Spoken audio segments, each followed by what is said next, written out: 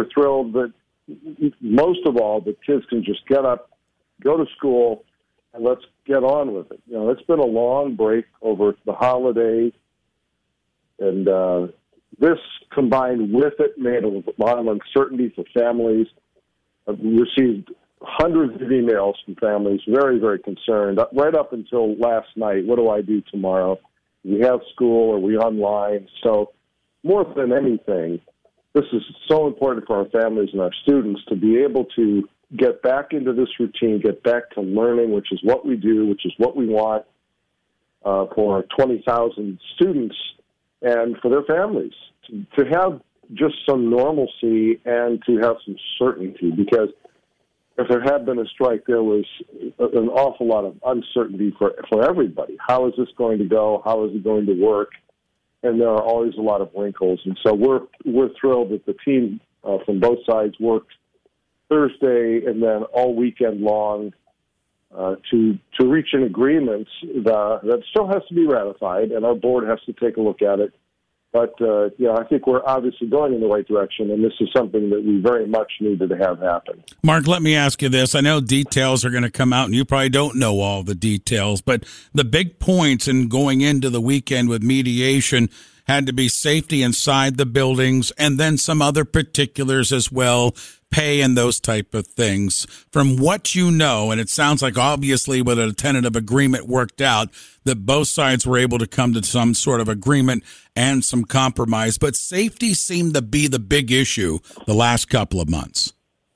Well, safety is the issue that the union has brought forth in the public, and it's an issue. It's something that we're concerned about, and I think what's really good is that now that we can get through all of this, all the noise of the strike, the potential strike, and all of that, and we have a solution now for what the teachers want. We reached a compromise that should make everybody happy, we hope. Now I want to see that we all get together and work on a regular basis on all of these issues that Christine Fowler-Mack, our superintendent, has been working on since the day she started. And, I don't think anybody has been really aware enough of the work that she's done to make our buildings safer and the investments that are being made for the future, because our system was quite honestly quite antiquated when she came in.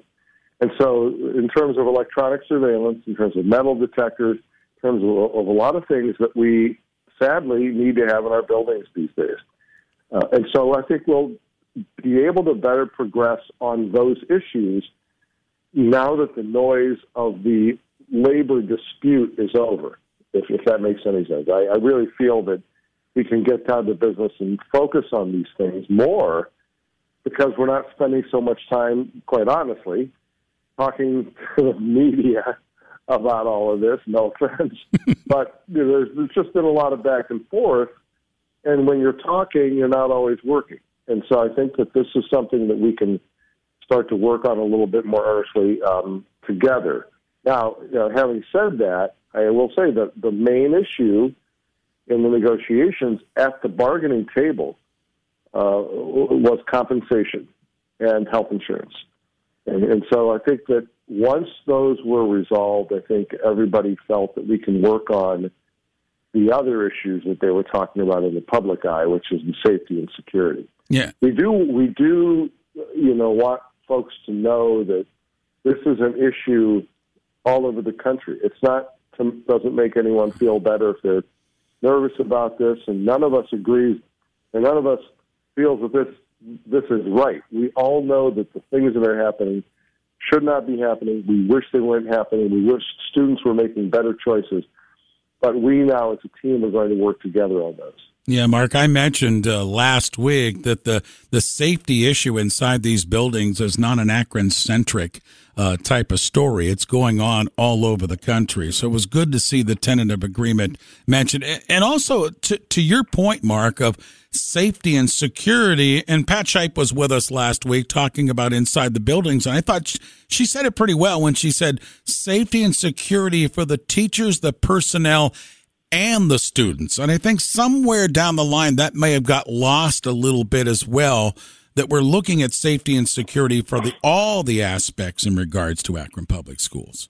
Absolutely. And I think that there are two different kinds. There are the potential external issues that we deal with. And we have metal detectors, we have alarms, we have locking, we have all these things because, as we know, sometimes the threat comes from outside. We have sometimes violence within our neighborhoods, and Akron police are terrific about letting us know as soon as there's a call to something that could be disruptive to school that's not actually in the building.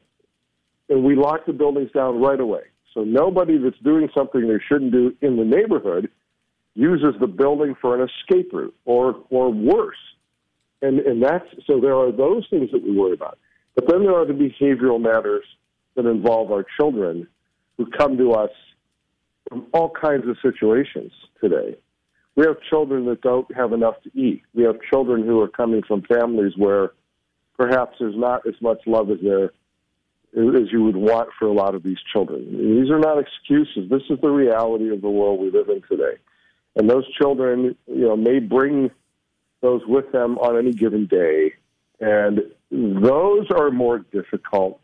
So we have behavioral supports, and we are increasing those, working increasingly. Christine has partnerships with organizations throughout the city that are willing to help more than the help we have now, willing to do more to try to identify the children that have these issues and work on solving these, because you can't just expel every child that you think has a problem or suspend everybody. It's not the solution. It might make people feel better, for the moment, that particular student who's having some issue isn't in my building for 10 days. But that doesn't solve our issue of educating children if we remove them from the building and remove them from education. And that's the bigger issue. That's a societal issue that's going on in cities all over America right now, and that has to be addressed. It's just as important, if not more, than metal detectors to keep bad people out of the building, or to or locking the doors to keep people in the neighborhood from getting in. Those can be catastrophic events. But the day-to-day struggles are real, and the teachers are right that is not a great environment for learning sometimes. And I do want to say, though, 93% of our children don't get in any trouble. They just come in and they do what they're supposed to do, and they do it well.